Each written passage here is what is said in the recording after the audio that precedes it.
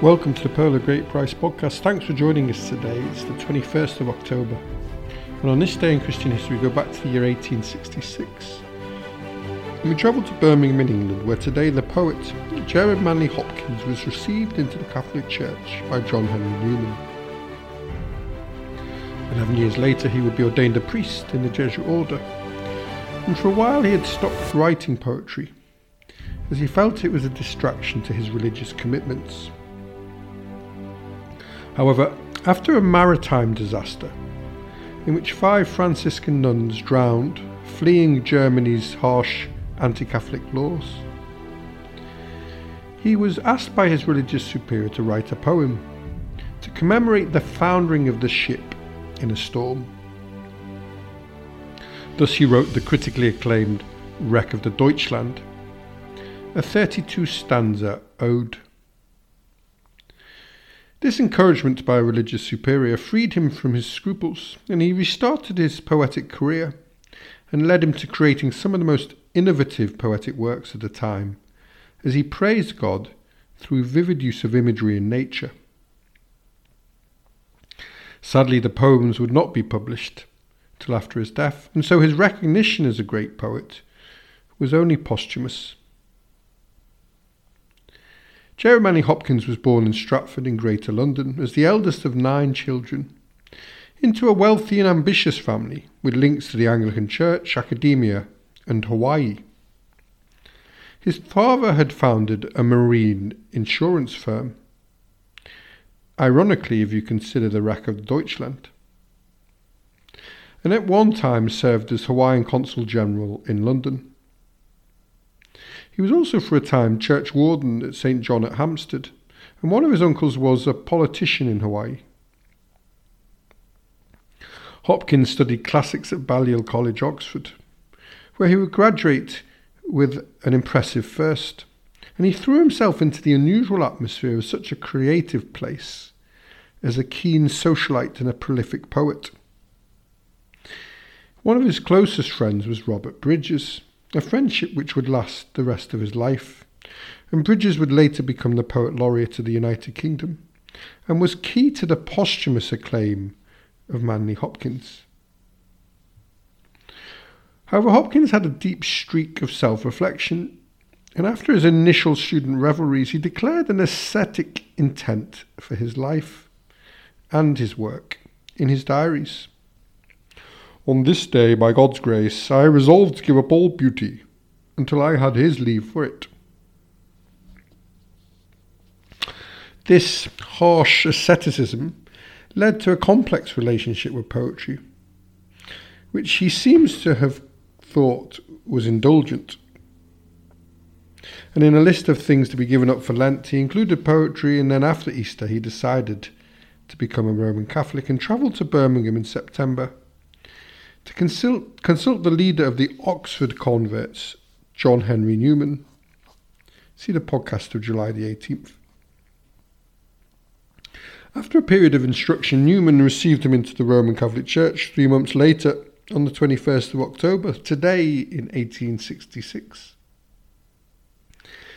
And in Victorian Britain, these conversions, and what was euphemistically known as crossing the Tiber, in reference to the river that runs through Rome, were seen as defections from Anglicanism, especially by the establishment. The decision to convert estranged Hopkins from his family and from a number of acquaintances. Newman, having gone through a similar process, provided him with a teaching post at the Oratory in Birmingham, and at the end of his first academic year he resolved to be a religious, and he would join the Jesuits. But he made a trip before he was accepted and became a novice by visiting Switzerland, which at the time officially forbid Jesuits to enter. After his formation he took up teaching posts in the order, and it was while he was at St. Bino's College near St Asaph in North Wales that he was asked by his religious superior to write a poem to commemorate the founding of the German ship in the storm. And so in 1875 he took up poetry once more to write the Wreck of the Deutschland. It not only depicts the dramatic events and heroic deeds, but tells of him reconciling the terrible events with God's higher purpose. And it's since been critically acclaimed, and the first several lines of the ode are part of a relief sculpture above the door inside the Palace of Nations, the home of the United Nations office at Geneva. However, the poem was accepted but not printed by a Jesuit magazine called The Month, and this rejection fed his ambivalence about his poetry. It seems as though his life within the Jesuits was generally an unhappy one. Even though he had left Oxford with a first-class degree in classics when he was in his early 20s, he would then fail in his theology degree as part of his training to be a Jesuit, which meant although he was ordained a priest, he would not progress within the order, and he moved around to various teaching posts. It is now thought that he suffered from bipolar disorder, and this would explain his bouts of creativity, and also maybe his final works, the Sonnets of Desolation, called by some the Terrible Sonnets. These deal with religious doubt, and the image of the poet's estrangement from God figures in the lines, "I wake and feel the fell of dark, not day," in which he describes lying awake before dawn, likening his prayers to dead letters sent to dearest him that lives, alas, away. And the opening line recalls Lamentations, chapter 3, verse 2. "He hath led me and brought me into darkness, but not into light." It seems that unlike his time in Oxford, he could not flourish in an environment which could be riddled with jealousy, unhappy experiences of community life, and often harsh assessments made by your peers. The conflict between his religious obligations and his poetic talent made him feel that he had failed at both. He spent the last 5 years of his life as a classics professor at University College Dublin. However, his isolation there was multiple. A Jesuit distance from his Anglican family in his homeland, an Englishman teaching in Dublin at a time of political strife, and an unpublished poet striving to reconcile his artistic and religious callings. He died at the age of 44. But a sign of his emotional instability, his last words on his deathbed were, "I am so happy. I am so happy. I love my life." After his death, his old friend Robert Bridges published a few of his mature poems in anthologies. 40 years later, Hopkins' work was seen as one of the most original literary accomplishments of his century. It strongly influenced such leading 20th century poets as T.S. Eliot, Dylan Thomas, W.H. Auden, and Cecil Day Lewis.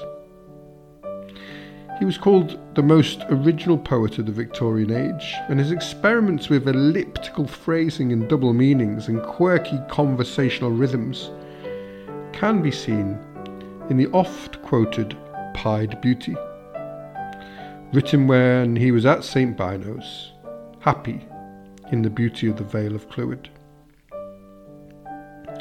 Glory be to God for dappled things, for skies of couple colour as a brinded cow, for rose moles all in stipple upon trout that swim, fresh fire coal, chestnut falls, finches' wings, landscape plotted and pieced, fold, fallow and plough, and all trades their gear and trackle and trim. All things counter, original, spare, strange. Whatever is fickle, freckled, who knows how. With swift, slow, sweet, sour, a dazzle dim. He farthers forth whose beauty is past change. Praise him. His innovation and his sprung rhythm turned out to be liberating to poets such as W.H. Auden and Dylan Thomas. And the Gerard Manley Hopkins building at the University College Dublin is named after him. That's all from the Pearl of Great Price today. Thanks for listening. Join us tomorrow if you can as we look at the life and the thought of Paul Tillich. And this month we've surpassed 10,000 downloads, so thank you to listeners from all over the world for your interest. Today a special thank you to our listeners in San Francisco and Sao Paulo in Brazil. Our archives can be found at www.pogp.net. And if you have time, please subscribe and share the podcast with friends. Have a lovely day wherever you are, and thanks for listening.